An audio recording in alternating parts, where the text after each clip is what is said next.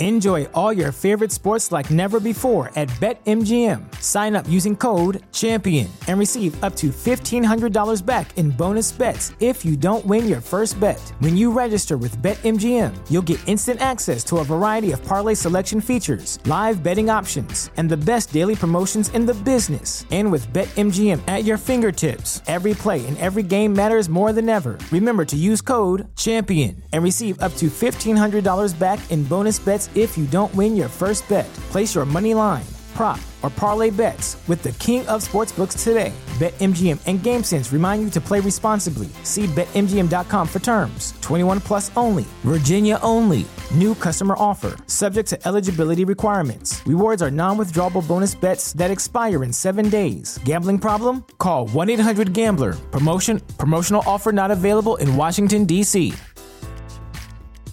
At Parker, our purpose is simple. We want to make the world a better place by working more efficiently, by using more sustainable practices, by developing better technologies. We keep moving forward. With each new idea, innovation, and partnership, we're one step closer to fulfilling our purpose every single day. To find out more, visit parker.com/purpose. Parker, engineering your success. Our impulses are being redirected. We are living in an artificially induced state of consciousness that resembles sleep. Oh, goddamn hacker, that second damn night that asshole's cut in. The movement was begun 8 months ago by a small group of scientists who discovered, quite by accident, these signals being sent through... Us took the hackers months to figure out how to do this. The poor and the underclass are growing. Racial justice and human rights are non-existent.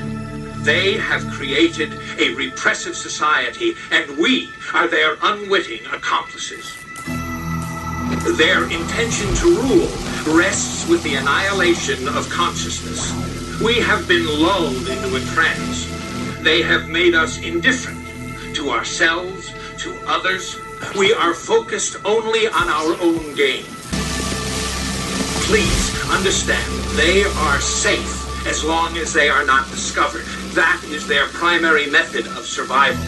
Keep us asleep, keep us selfish, keep us sedated. They're pulling the water out of the sand licks. I'm sure many of you are familiar with these scenes from John Carpenter's documentary, They Live. Many of you have your own glasses on, see through the rank lies all around, through this fake reality known as society, through this slaughterhouse of what is good and compassionate, this penal colony ruled by that wickedness in high places. They have stolen this planet's future. They have destroyed the working and middle class. They have corrupted all religions and learning institutions. They are feeding on our souls. You've seen it. You see it now. And you wonder what to do. It's what, like Alexander Solzhenitsyn said, we know they are lying. They know they are lying. They know that we know they are lying. We know that they know that we know they are lying. And still they continue to lie. Jerry, just remember, it's not a lie if you believe it. No more, because we ain't taking off our They Live glasses, Roddy Piper. We know that the awakening of an individual is a cosmic rebellion, and in that our purpose becomes manifest. We don't want to be the change we want to see in the world, as Gandhi said, but the strange we want to see in the world. We are of the broken places, and thus we can be a glitch in the matrix. We know. We see, we understand. The psychotic drowns, where the mystic swims. and you come every week to gain more gnosis, which Jungian Gilles Gispel defined as going through the inferno of matter and the purgatory of morals to arrive at the spiritual paradise. Every man carries a circle of hell around his head like a halo. Every man has to go through hell to reach his paradise. Welcome to Aeon Byte. Welcome, you veterans of 1,000 psychic wars. We don't take prisoners but liberate them. We are not the final authority on anything, but hope to be an endless possibility for everything. We're running with those searching for the truth and avoiding those who have found it. We're writing our own gospel and living our own myth. I am your host, Miguel Connor, your Pompatus of Gnosis, always providing red pill suppositories that crack real nice in those outer rectums of reality. Men still have nipples, but at least we have our They Live glasses. I'm giving you a choice. Either put on these glasses or start eating that trash can. Not this year. Okay, all right. Come on. Come on! For a massive red pill suppository, I can't think of anyone better than our astral guest in this eternal now, James True. He materializes again at the virtual Alexandria to discuss his book, The Best Apocalypse Ever. Beyond always wearing his They Live glasses to see all the men behind the curtain, James knows that imagination is the only weapon in the war against reality, and that our souls are made of stories and not atoms. Thus, we must create better than the creator gods and their Karens and Catamites in the establishment. You need to believe in things that aren't true. How else can they become?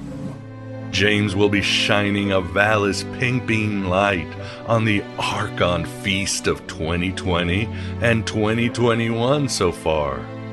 And wait until you hear about James's unique but still relevant takes on Michael Jackson, Medusa, Hollywood, Baphomet, and much more. Here is a cool quote from The Best Apocalypse Ever. What is Dojo Earth? God did not cast you out of the garden. This was a lie you told yourself, and you feel its shame when you are naked. You came to Dojo Earth to be transmuted from lead to gold. You opened the door and amnesia hit you in the face. This is all part of Dojo Earth's training. Look at the students who came before you. You are trained by the teacher of Attis, Buddha, Dionysus, Hercules, Horus, Jesus, Krishna, Mithras, Osiris, Tammuz, and Zoroaster. It's like we've forgotten who we are, Tom. Explorers, pioneers, not caretakers. Well, we used to look up in the sky and wonder at our place in the stars. Now we just look down and worry about our place in the dirt. In our interview, James also provides a fascinating argument on lying as not being that negative. It reminds me a bit of Bernardo Castro and Donald Hoffman arguing that we can't see reality as it is, or it would liquefy our consciousness. Very much like Abraxas brings madness to anyone who beholds him. So maybe Abraxas is just naked reality, seeing the all through our monkey brain, not transformed into divinity, into that gold on Dojo Earth. Maybe that's why Abraxas was Charles Manson's patron god. Maybe we need to clothe ourselves in the right stories, the right gospel and myth, and ascend slowly to seeing reality as it is. Like the ancient Gnostics and Neoplatonists and Merkabah Jews in their ascents through the heavenly spheres. Maybe W.B. Yeats was right when he said, "Man can embody truth, but he cannot know it." What is the truth? We place faith in ourselves. We see the world the way it really is, and hope that one day all mankind might see the same. What is the world, then? An illusion. One which we can either submit to, as most do, or transcend. What is it to transcend? To recognize nothing is true and everything is permitted. These days I see Gnosticism as a perfect blend of simulation theory and cosmic horror. We likely live in some sort of bad software construct, coded by programmer angels. The Gnostics said this 2,000 years ago, and no one since really dealt with this concept in the West, with a few exceptions like Descartes and his demon. Today, it's mathematical and scientific. As long as the Matrix exists, the human race will never be free. On the side of cosmic horror, the Gnostics agreed with Lovecraft that we aren't alone in the universe. But whatever is with us beyond the horizon is not friendly at all. Like in Lovecraftian lore, stepping too far outside of town, traveling to the reaches of the world, looking too high to the stars leads to some treacherous situations. Mighty Cronenbergs notice us, even if they perhaps created us and have always considered us their chattel. And I, for one, welcome our new insect overlords. A mixture of simulation theory and cosmic horror. Except for one thing in Gnosticism: no nihilism.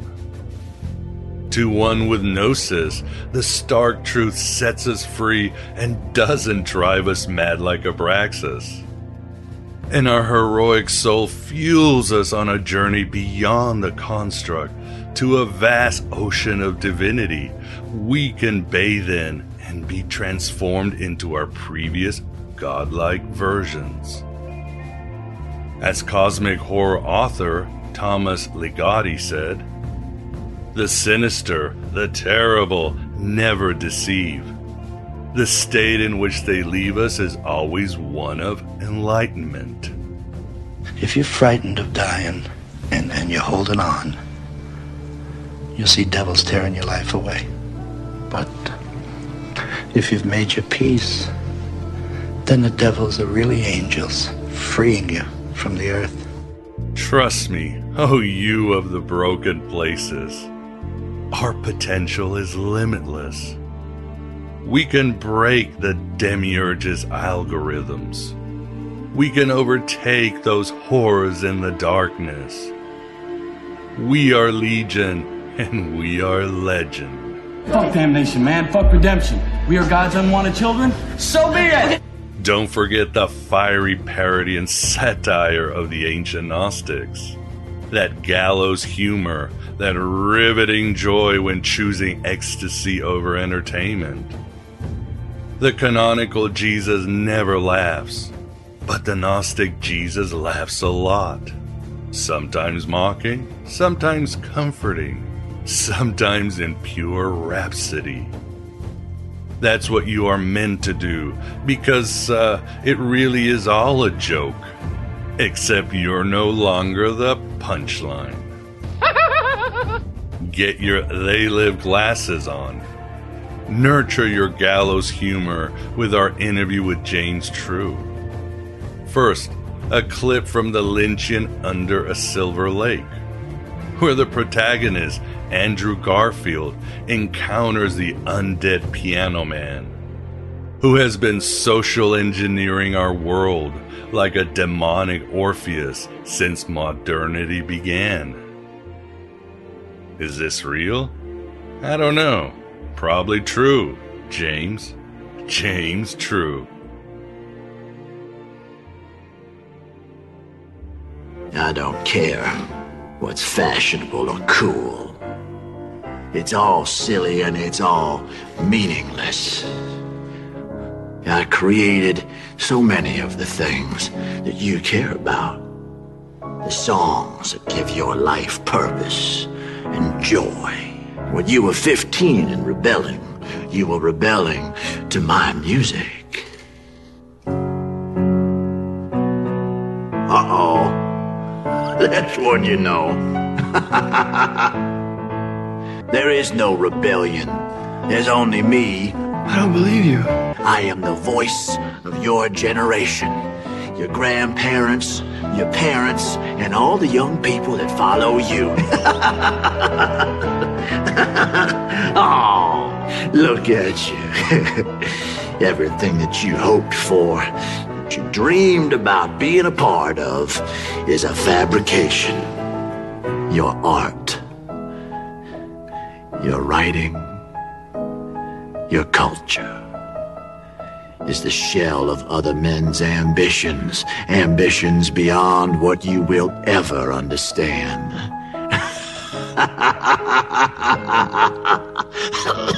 That's funny to you? Well, it's a little bit funny, don't you think? Because I wrote this, and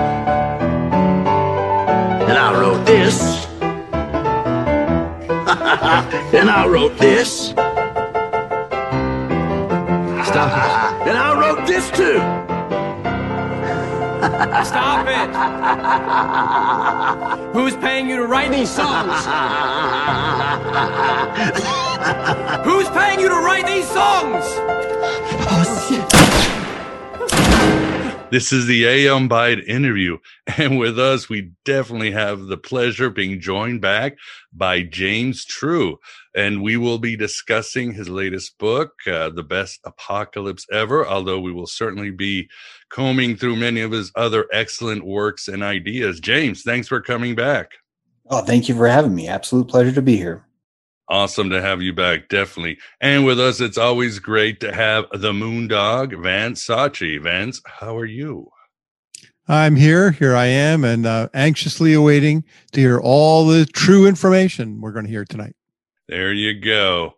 Well, James, how have you been? It's very interesting because when all this strangeness happened in early 2020, I put on my intros, I started saying, this is the best time to be awake.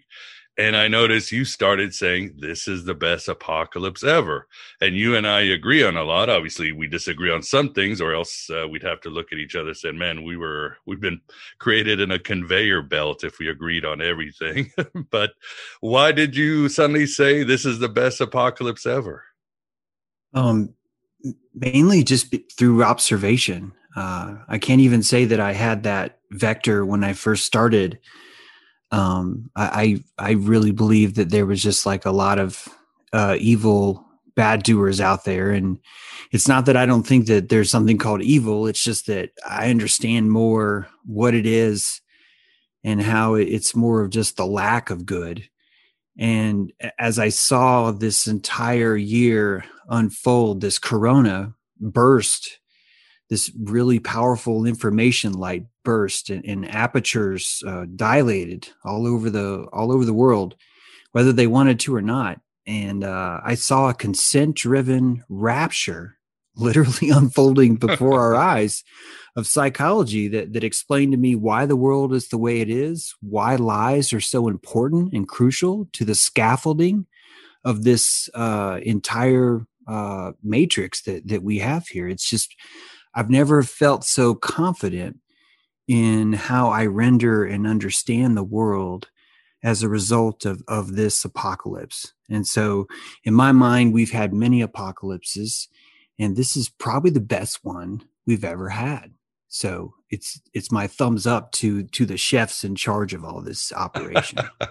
Oh yes, I mean I agree with you, and yeah, you're talking about good and evil. One of the quotes I've always liked that you've shown or typed in social media, if you're not banned or suspended from one here or there, which happens a lot, is this is not a battle of good versus evil. It's a battle of you versus the lack of you, and I think that's it. I mean, it's the greatest time to look inward as well, right? Absolutely. This is such a beautiful experience where each of us have a consent ticket where we get to sit deep in our cockpit and feel the controls of full sovereignty, or hit that ejector button and just get the hell out of your body and let the motions of the rapture take over and steer you into this autopilot sort of thing. And that's where that quote, quote, evil comes in. It's the lack of you. It's the lack of you driving, much like a jet ski. If you fall off a jet ski, it's designed to automatically turn to the right in a circle so that the jet ski doesn't just wander off. That in a certain way, we as humans are allowed anytime we want to just let go of the controls. And that's when fashion, that's when the daemon spirits, the muse, the spirits of everything, the psychological scaffolding is allowed to kind of steer you automatically.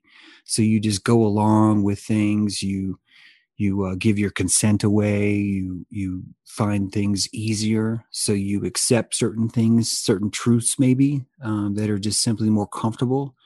So the more I look, the more I see it's a unanimous consent-driven fantasy that we all live in.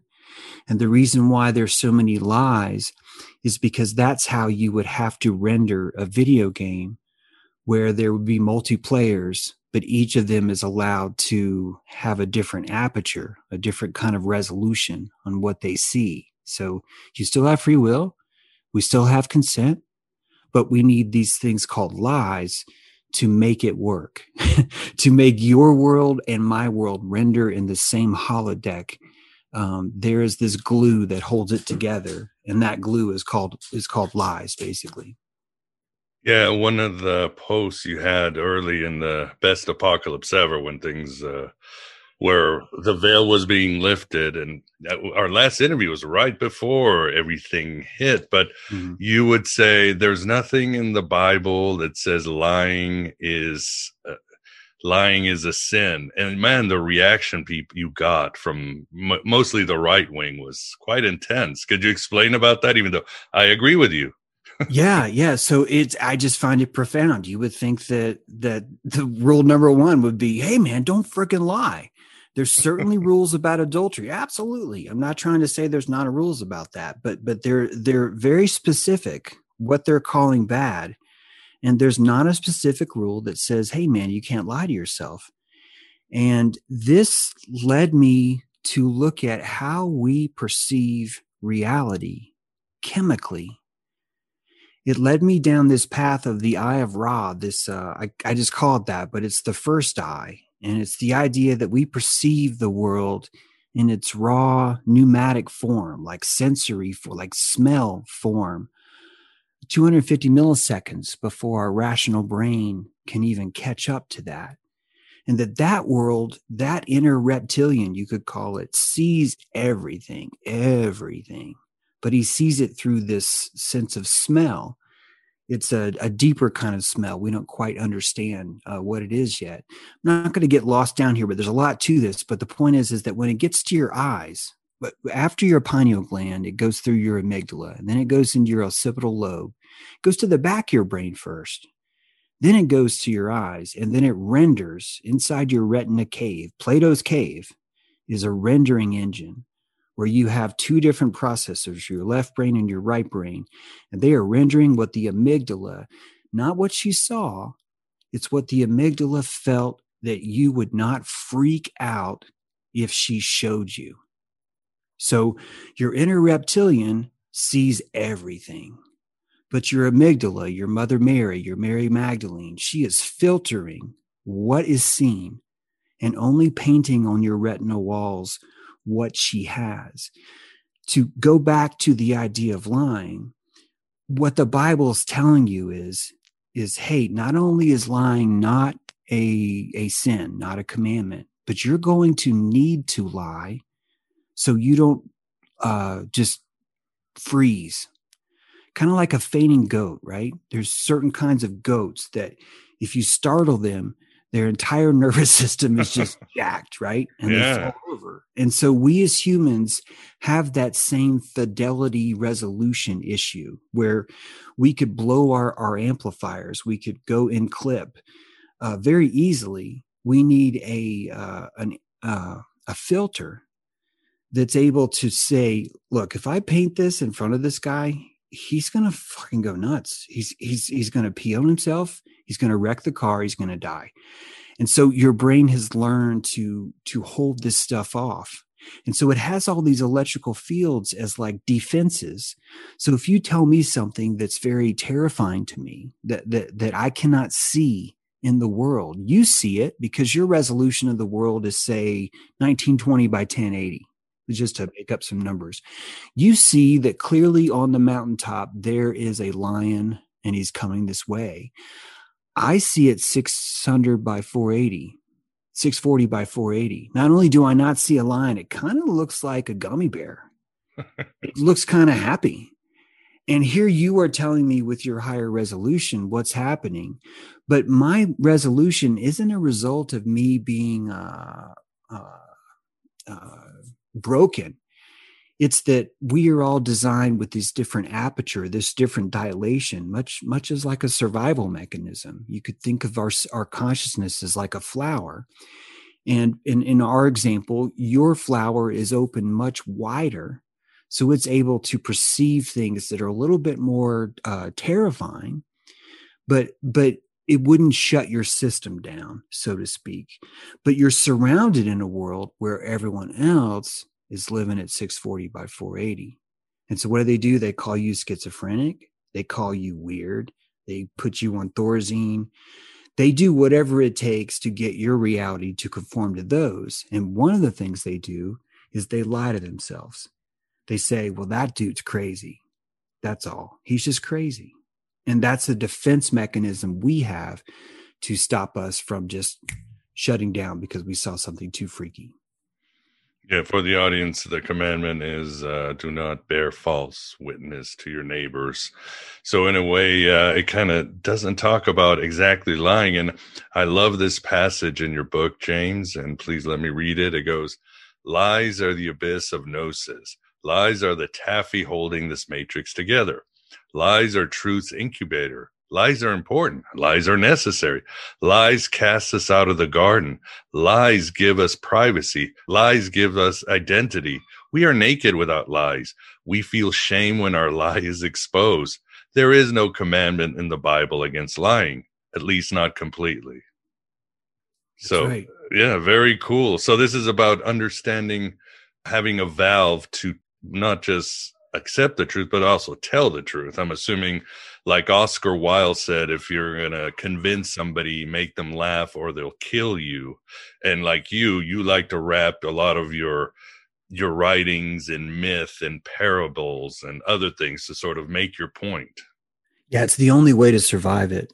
You have to emotionally make someone feel so shitty for disagreeing with you that they see their point. I'm just saying that's how it works. Is when you first tell someone lying is okay, they're immediately porcupine. First of all, they're in immediate denial that they lie. That's step one. You immediately hear, well, I don't even lie, so this is right. So then you're stuck trying, if you wanted to stay in this conversation, you're stuck trying to get them to see, well, actually you do lie, but it's okay. That's part of why I write the book that way, because I know that you will dilate. Your resolution will go from 640 to 480 up to 1920 by 1080 the moment you stop convincing yourself how fucked up you are, how evil you are, how the entire world is evil, how lies are evil, how everything's broken. that state is a state of constipation. You're not ovulating to give birth to the new pollen, the new information that's coming from the sun. So much of our body is controlling the amount of information that comes through light. We use melanin and dopamine inside our bodies like clutch pedals. One's a brake, that's the melanin. It's literally absorbs information from light. That's why you have melanin inside your ear. The cochlea inside your ear, which is not exposed to any light at all, has melanin in it. It's releasing and secreting melanin to block out information that's simply too terrifying for you to absorb or to comprehend. That's why all the historical ideas about demons, I think are much more profound than I've ever considered them to be, because I understand why and how we use melanin to stop reality and dopamine to allow more reality in. That the more comfortable we are with the scene, the more dopamine is secreted, which stops the melanin, which allows your rods and cones to perceive and read more information that's coming in, which feeds back into your pineal, and your occipital lobe can now show more because it trusts you. It knows that you're not just going to freak out and drive into a wall. And scientifically or physically, how can you, what are some things you can do to regulate this so you can see reality better or deal with reality better? One way you could do is to have a melanin deficiency. You could be like Noah, who was like totally white, right? An albino. That albinos have a higher propensity for schizophrenia. They have a higher propensity for being shaman in North African villages. Why? Because they are not able to stave off their melanin. Their body thinks it's secreting melanin, but it's just not there. So they tend to go crazy faster, but also they tend to see things that no one else can see because they simply don't have the ability to turn it off. They just can't. Now that's just one. Anyone that has let me interrupt, and that is important because in ancient tribes, regardless of where in the world, the shaman was sometimes had to grow up underground in a cave. The shaman wasn't allowed to go outside in the sun, which is so it's actually a prevalent practice in so many cultures. But that's amazing. There's so much is tied to this melanin dopamine clutch connection. In fact, if you start to look at what Messiah means, Mashiach truly means, a lot of the oils that they were using to anoint the Christ with, the Christ could be anybody in this case, those oils were dilating the skin so much that the dopamine receptors were stimulated. So basically, by anointing someone, you're dilating them even more. Much like a Lamaze class before birth, you have this ceremony that you're going in to make sure that you're as fully dilated as you can possibly be. Interesting.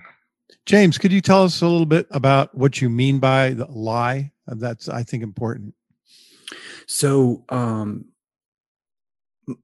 most of the things that, if you think about your bubble, your toroidal, I'd like you to picture that you have a simple toroidal field around you, and that this field is made up of feelings and emotions and ego. It's your charisma. It's how you feel about yourself.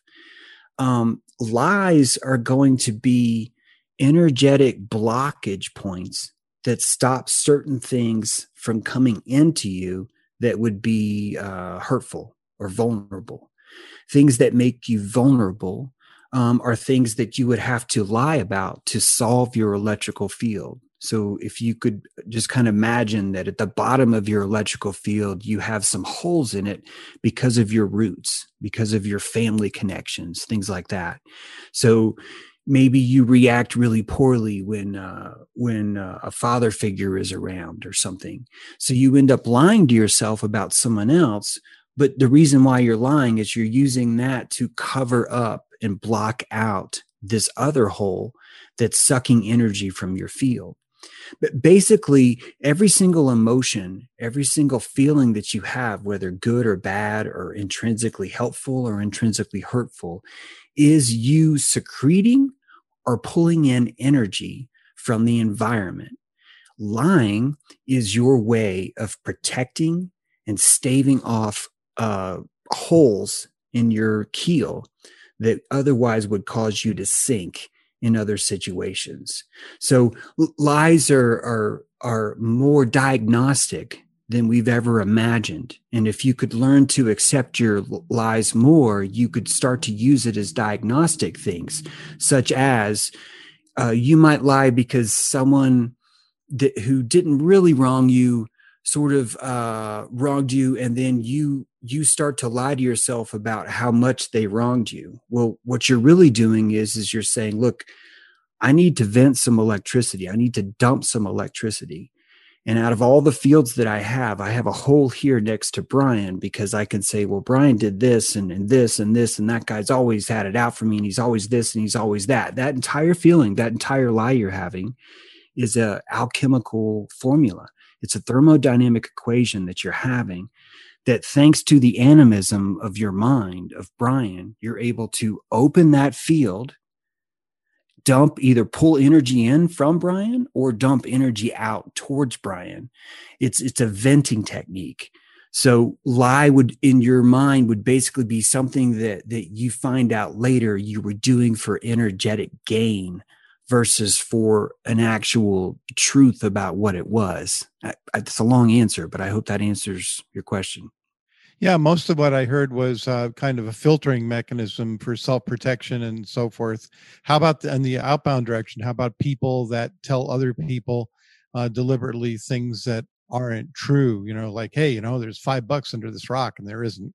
Then Right. when he bends down to pick it up, then you clobber him. How Yeah, about those kind of exactly. lies? So first of all, when you hold a lie, if I was to tell you guys a lie, but you both didn't know that it was a lie, I'd like for you to imagine that I hold an energetic advantage over you.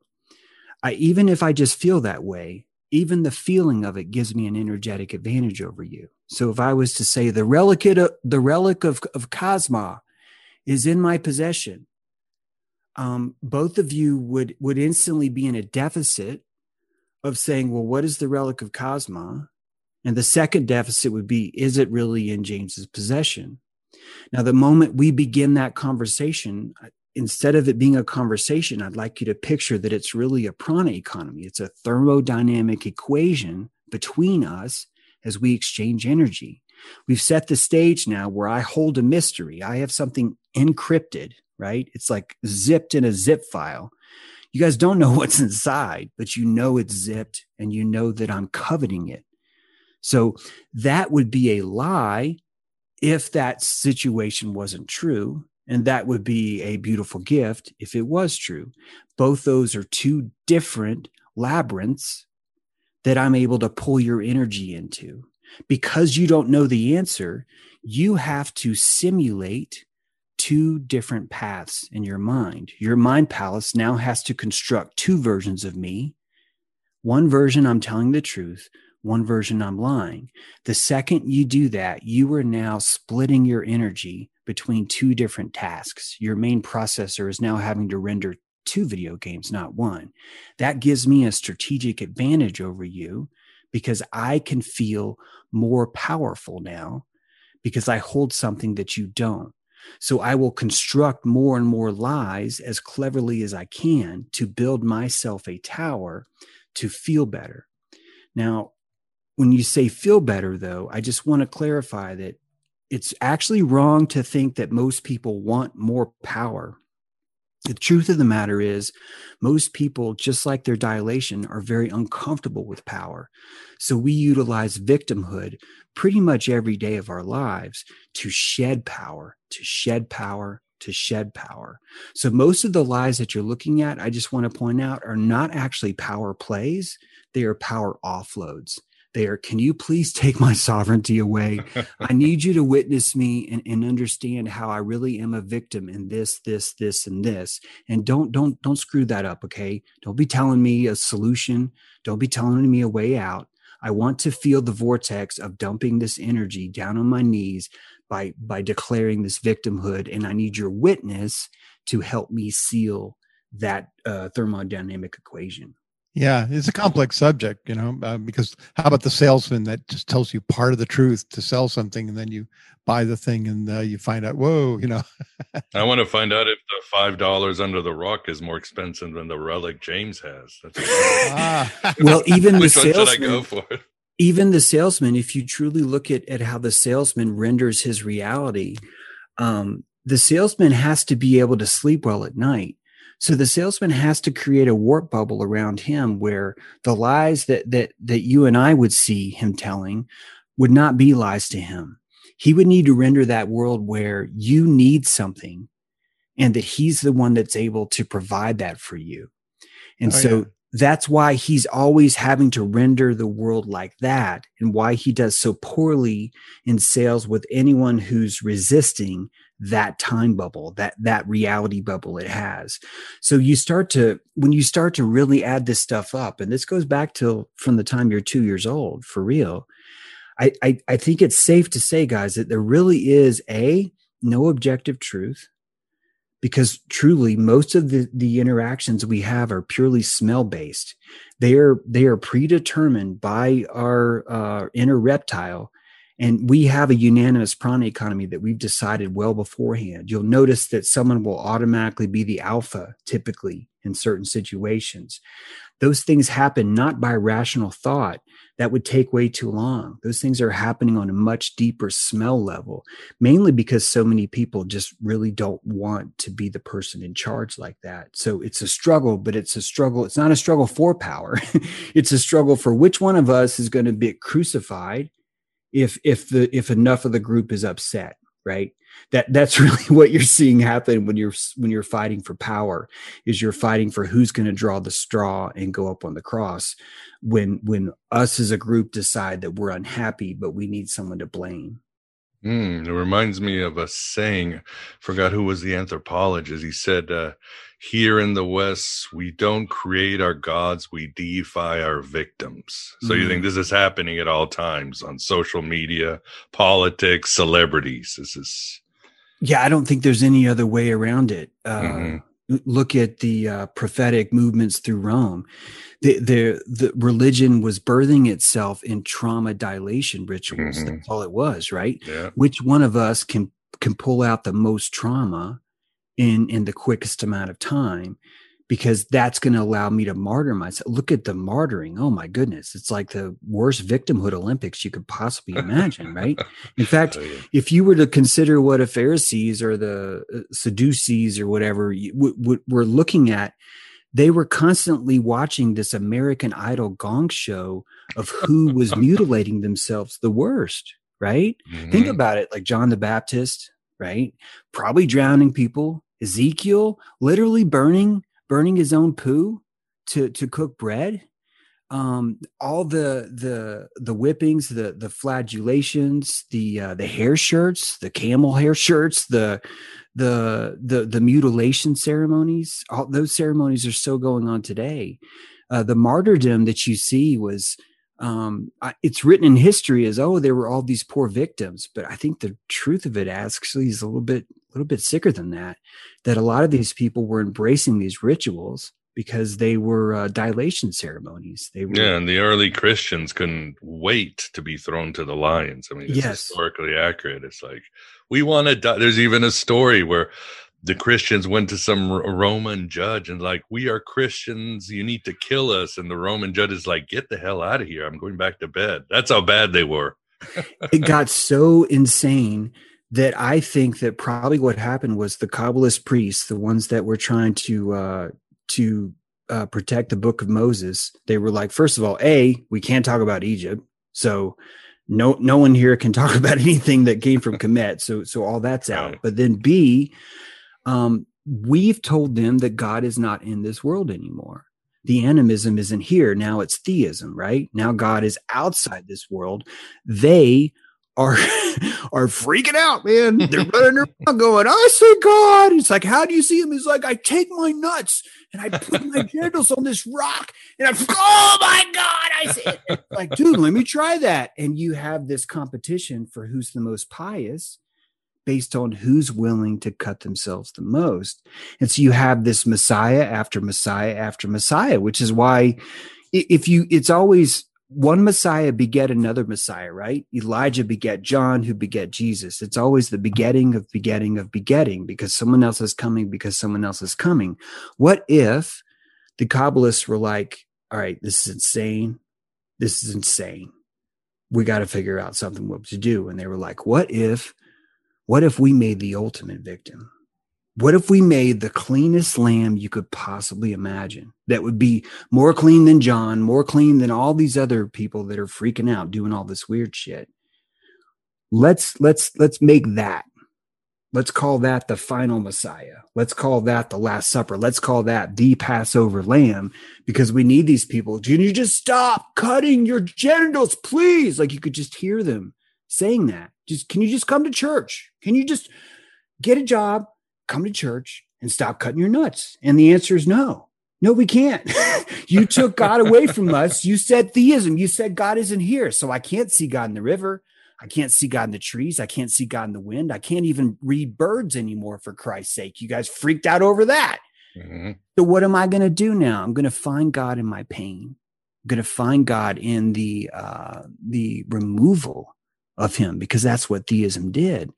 Theism said, there is no God. See if you can find him. And this is what happens. You're flailing, scientism, all of it. This is what happens when you pull God out of this world.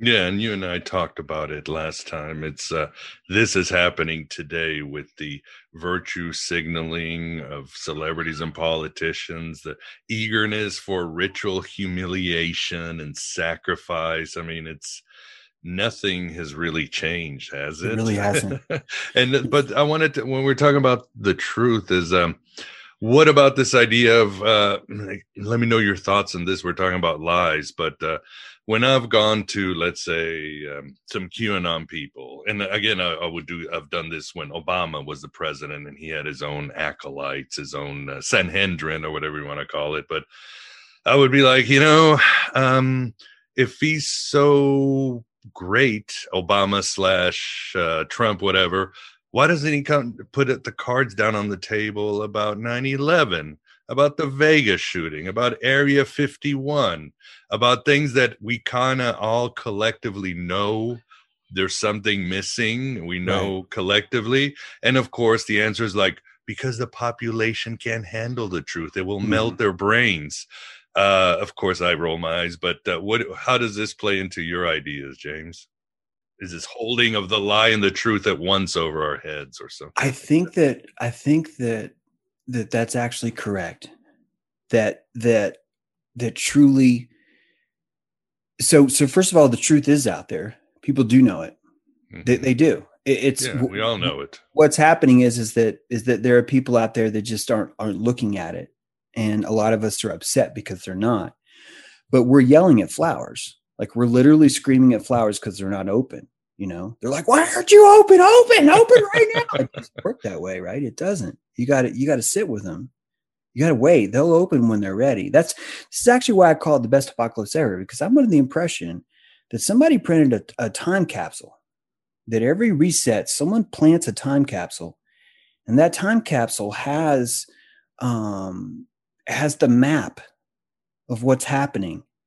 And I really, really believe that every time that there's another reset, the acolytes of this place know what worked and what didn't work last time when it came to opening more flowers up. I'd like you to imagine that there were, let's just say that the earth resets every 6,000 years due to climate, I don't care, whatever it is. It doesn't matter. Let's say that it's reset at least 12 times. That on the first time that it reset, let's say that the third dynastic period of Egypt, 2200, that was a big event, 2200 BC, some kind of 4.2 megahertz event or something. No one really knows what it is. But let's say that before that event, people knew somehow that the system was ending, that there was a reset, and they planted this time capsule. And before they planted it, only about 1,000 people lit up. Like only 1,000 people truly blossomed when it came to consciousness, like learned to see on a pure aperture based scale where you're just full open as a human could be. And then on the next reset, they started saying, well, if we invent this God, or if we say this, or if we say that, it'll get people to resonate more with the idea that their mind is a Virgin Mary and that she has this immaculate conception, and that even though they feel dirty, they need to feel like they can clean themselves so that they can raise up, because they're not standing up. These flowers are not standing up tall enough, fast enough. And so they end up getting reset and they don't live. But if we inject enough religion, if we inject enough mythology, we can make these flowers raise up faster. And that truly is the alchemy of mythology and psychology and all those things. This is really hard stuff. It wouldn't be done by a human, by the way. I think you're probably looking at some sort of an AI that has a full map of the brain and how certain ideas and mythology turn certain gears inside the synaptic nerves, which showcase the scaffolding of it all and resonate in a certain way that it's so much like singing just the right note and a beautiful woman gets moist. It's the same thing. It's like this dilation that happens from the frequency. So you're looking at this gang of acolytes. We can call them Freemasons if you want, but I think it's more like Kabbalists that see what's happening and write this shit down and hoard that information. They encrypt it. And then when it comes again, they're always about 1,000 years ahead. And so they're able to kind of steer the mythology in just the right ways. That's why the astrotheology is so on point. That's why all these resonance things like Petra and Peter, like both being the same thing, the rock and the man at the same time. There's so many resonance things. The whole book itself is not only a cosmology, but it's a theology too. It's just so many things like that just kind of tell me that it has to work that way. At the same time, my friend Jim told me of this saying that you have in Persia, a Zoroastrian saying that says, evil always turns stupid.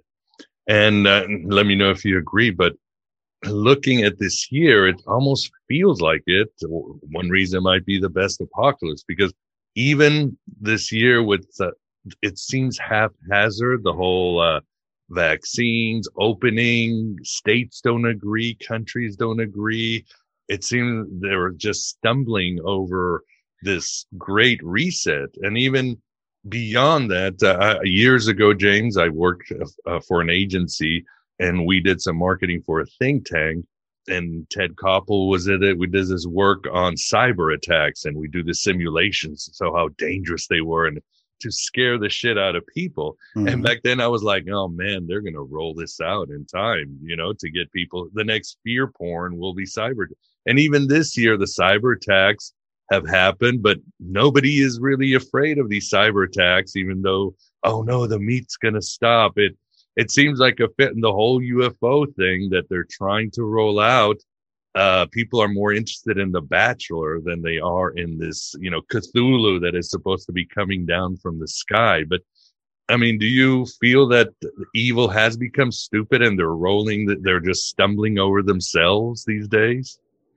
I think that you're just looking at a population that is only comfortable looking at American Idol and the television and a two-party. That's why there's only two parties. Right. It's very simple, right? It's so simple that even someone asleep could do it. It's just pick a color. That's all, right?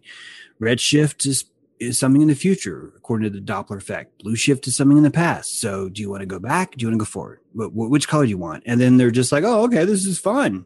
Yeah, this is great. Yeah, the snow cones are blue and red. This is fantastic. And so that allows you to live in the greenhouse and be reaped for your evil. When I say evil, I mean the lack of you. right? So your evacuation will allow you to survive, but only until a certain threshold. That threshold is going to be a frequency. The Pied Piper is truly always been calling out the witch hunters in human society. That you could look at the Old Testament even and look at the stories there to find out, is your obedience so strong that you would kill your own son in the middle of the day because I told you to? Or are you enough of a human? Have you developed enough empathy to where if I order you as Lord, hey, kill your son right now, that even though you're obedient to me, you would still look at me and say, Lord, I can't do that. I love my son so much. I just can't do that. Now, if you think about humanity being raised by this sensei, think of Satan as sensei, then you start to see what Lord technology is. The Old Testament Lord technology was a greenhouse gardener that's coming up to the tomatoes saying, are you ripe yet? Are you ripe yet? And how does it test it? It says, will you kill your son? And the answer is, yeah, I'll kill him right the fuck now. It's like, whoa, no. Here, look at this convenient goat over here. Kill that instead. That means that the tomato was still green. It wasn't ripe yet. And that after the Old Testament, think of that as the first tower. Think of that as Jachin. Then you're ready for something else. You're replacing the Old Testament religion with something new, something that's a little bit more mercy oriented, like the crook and the flail of Egypt, right? One is the flail, it's there to beat you. The other's the shepherd's crook. It's there to gently lead you. So you could look at those as gardening tools for psychology, for psychosis. And then if you start to look at every single world war, please understand that my cosmology, I believe that all countries are work together. I don't think that there's actually any separate countries at all. I know it looks like that. But you could imagine that each world war would be the calling of the stupid. It would be Archduke Ferdinand was killed. You have to avenge him. And the guy's like, I'm not going to go do that. And he's like, over there, over there. And the guy's like, I'm not going. He's in the word over there, right? And slowly the guy's like, I'm fucking going over there. I'm going to fucking kill those guys. Rah, rah, rah, rah, rah. So you have this St. Patrick, the same archetype throughout history, but through modern history, always calling that Pied Piper, always saying, hey, bring out your dead. Bring out your spiritually asleep. Bring out your empathically retarded. Right? Seriously, because what is war? Will you take this gun and shoot someone else for their fashion? Right? What clothes are they wearing? That's the only requirement. You can kill someone if they're not wearing the same color, red or blue, as you. That same thing has always been used to garden us. Even through modern times, all the way, our entire timeline, I've seen that same gardener running through society. And that's why I think it's the best apocalypse ever, because I think that there's so much consent to all this. Everything's consent based. There's never a jackboot coming to crush down your door and hit you with a needle from 50 paces. Like, it doesn't work that way. It's always, will you come out and roll up your sleeves for us? It's always rolling up your sleeve. It's always this idea of, hey, if you were nice, you'd do this, right? If you cared about your country, you'd get on this plane and go shoot someone for wearing the wrong shirt. It's always that same kind of like bid, that consent bid, just like, hey, do you want to kill your son? Will you kill your son right now? It's the same kind of parable over and over again. So even if evil is stupid, people are still stupid. But we said the draft. Remember the draft?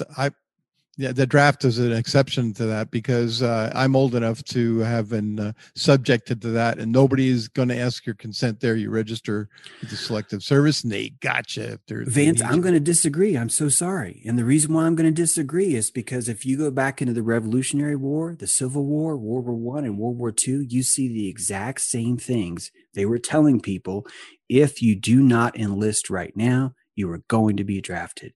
If you do not enlist right now, you are going to be drafted. And so many of those people were signing up because they were given bonuses. Why? Because they were told that they were going to get drafted anyway. You see this with Abraham Lincoln, with all the armies of the North. The Revolutionary War, the Pied Piper song of Yankee Doodle Dandy was paid by both Georges. George Washington in America had a version of Yankee Doodle Dandy, which was talking about how stupid the Brits were. And the Brits had the exact same song talking about how dumb the Patriots were. I'm not saying that the draft is the only thing, but it was a compulsion. It wasn't totally voluntary. They make it voluntary look better than the draft. So they coerce people to sign up. So I have to agree with that part too. It's gotten harder to get us to kill people for fashion statements. Our wars have gotten smaller, haven't they?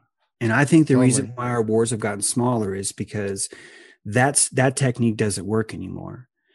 And so now you start to look at things like vaccines. And most vaccines have metal in it. The shrapnel is still there. The bullet's just a lot tinier now. That if you look at the swine flu output that happened in 76, I think it was 76, where all these people got sick from that. If you look at the Cutter incident, when they were claiming to cure polio from that you have this systemic roll up your sleeve thing again. Hey, volunteer for this. You got to do this. You got to do this for this, and you got to do this for that. And if you don't, you're going to get in trouble. And if you don't, you're not going to be able to fly. Or if you're not going to be able to do this, you're not going to be able to do that. The game's the same. The bullets are so much tinier now. We're so much smarter than we used to be that now it takes scientism. Now it takes an entire realm of science that's just complete bullshit.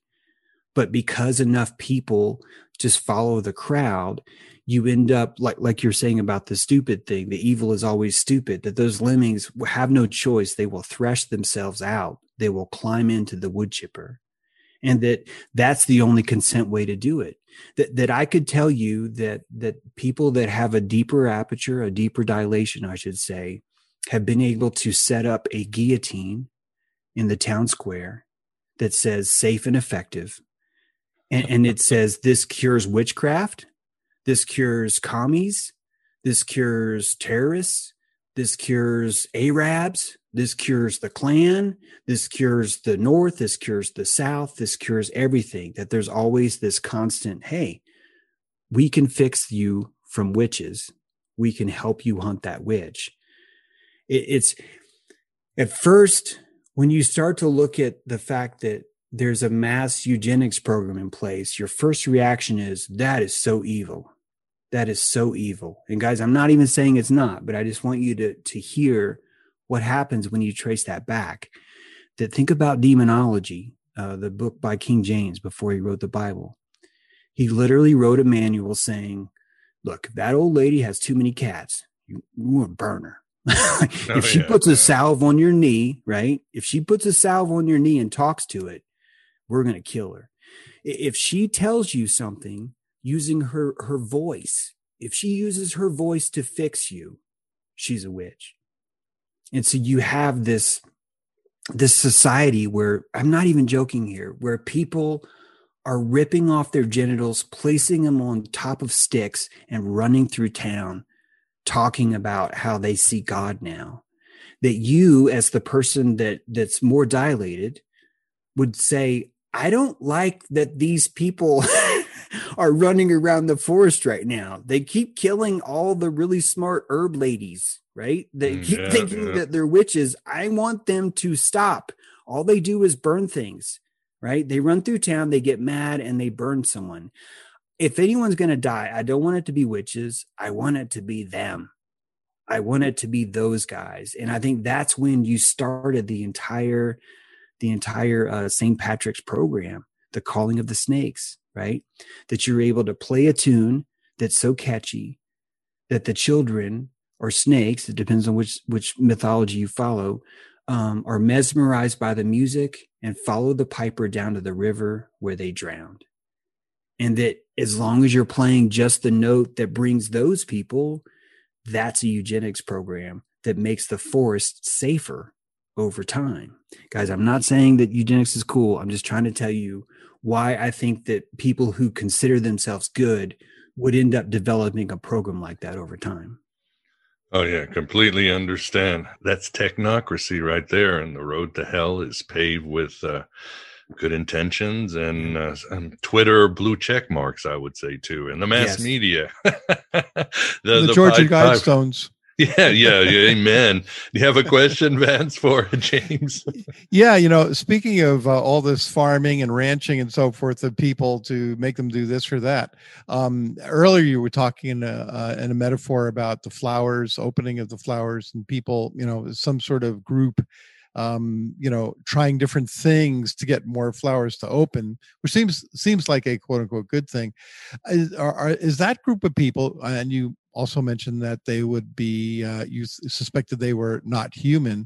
Do you think that group is related to the UFOs and that the government knows about them? I personally think that they could be human. This is all speculation on my part, but I'm under the impression that how it works is that it's the year 5,781 right now in the Hebrew calendar.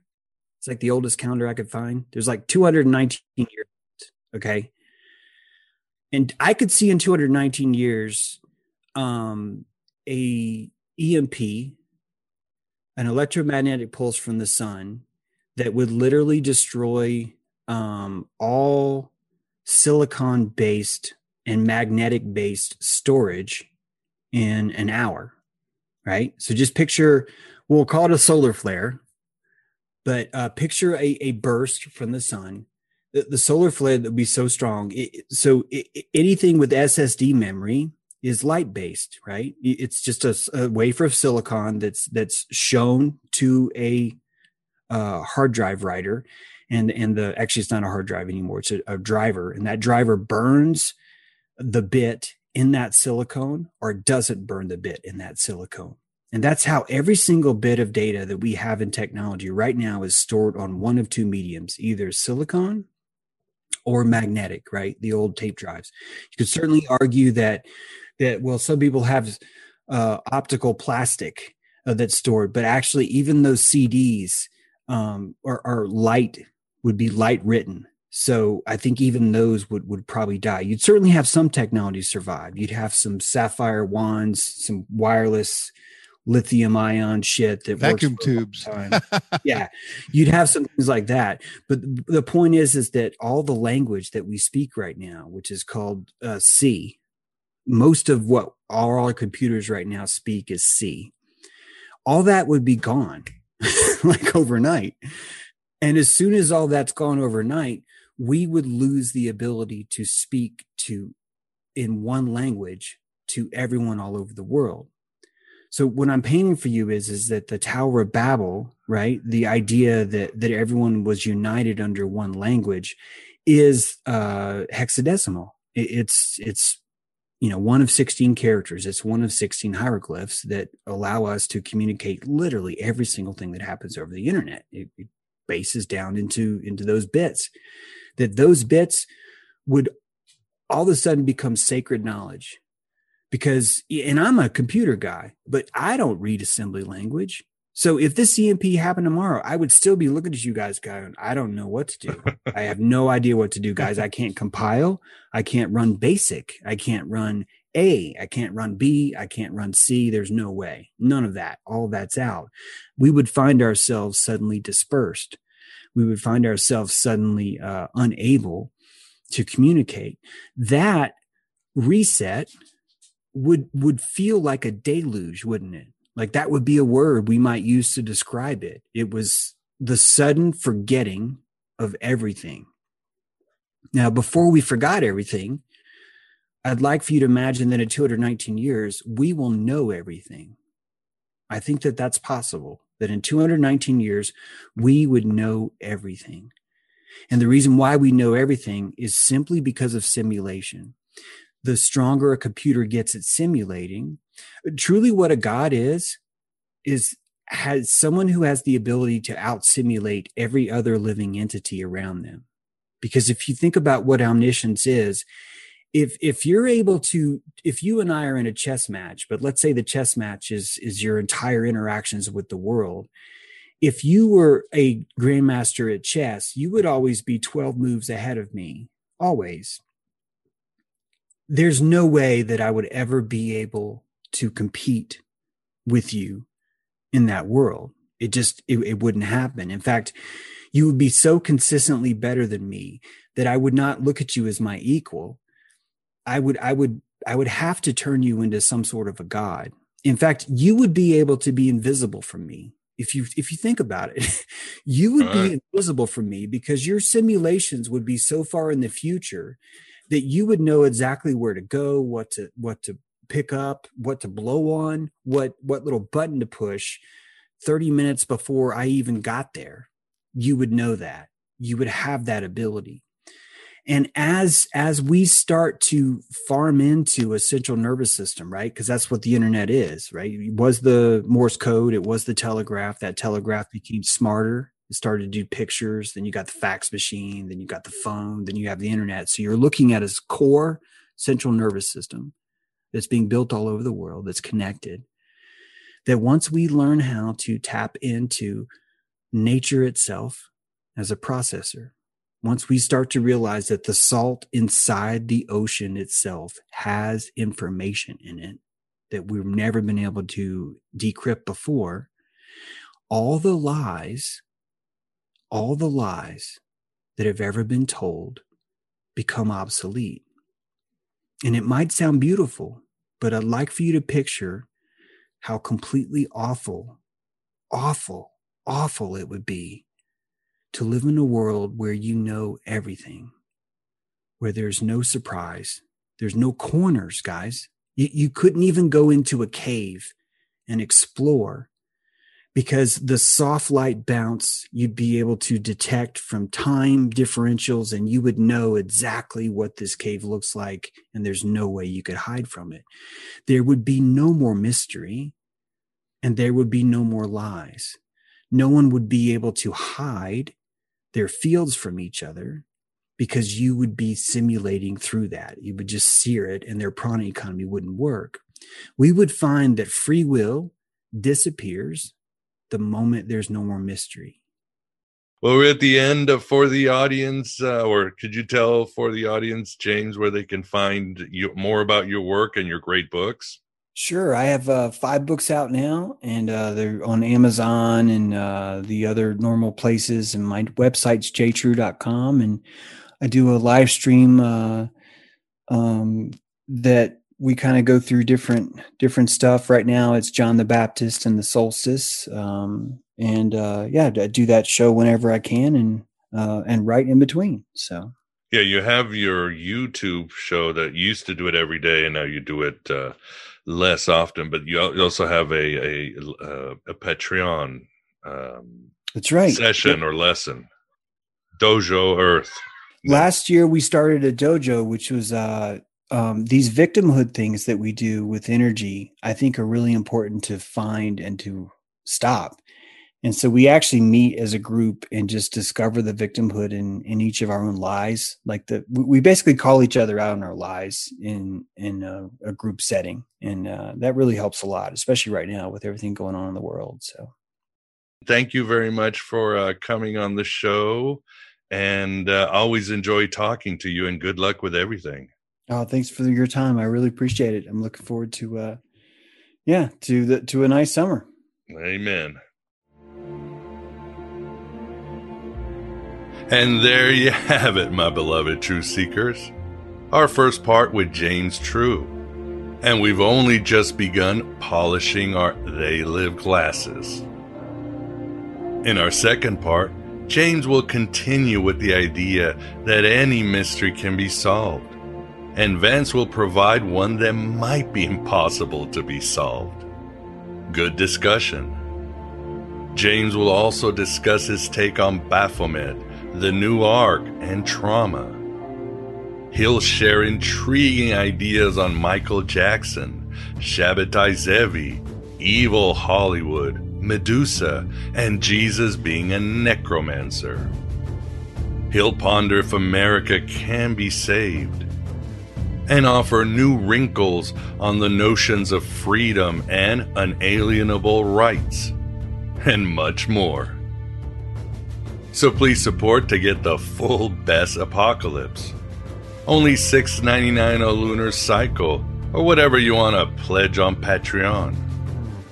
Or you can now subscribe to the easy-to-use private RSS feed from Red Circle, found in the show notes, for less than $5 per month, and you'll get the last 200 shows in the podcast provider of your choice. And it takes Stripe, since many of you tell me you just hate Patreon or PayPal. No matter where you subscribe, it will cost you about $1 per episode, and that's a deal of many lifetimes. Membership to AB Prime or Patreon mid-levels include full access to more than 15 years of quality interviews. You'll get an invitation to the Inner Sanctum of Gnosis Facebook group and the Discord channel. Even support in the form of some shekel donations to PayPal or the US mail really helps. There is also a link on the show notes if you want to donate via Stripe. I also have the merch store and an Amazon wish list. And don't forget, I am on Rockfin and Odyssey if you want to support with some crypto. Finding Hermes is going strong, and so are our virtual Alexandria exclusive private meetings that include exercises loyal to the ancient Gnostics, and a monthly intimate Q&A. If you want to understand and experience Gnosticism in its full impact and liberating secrets, become an official citizen of the virtual Alexandria. We've recently done presentations on Gnostic non-dualism, the Gnostic Mary Magdalene, and sex magic. Quite a variety, eh? Whew. I know that's a lot, but, I gotta stay spread out as the Archons are always there to cancel my ass. If you need help with all these choices, just message my ass. I'm always here to help, and I truly appreciate your help. Thanks for being here. Thanks for being yourself, your true self, here in the desert of the real. Hello and goodbye, as always.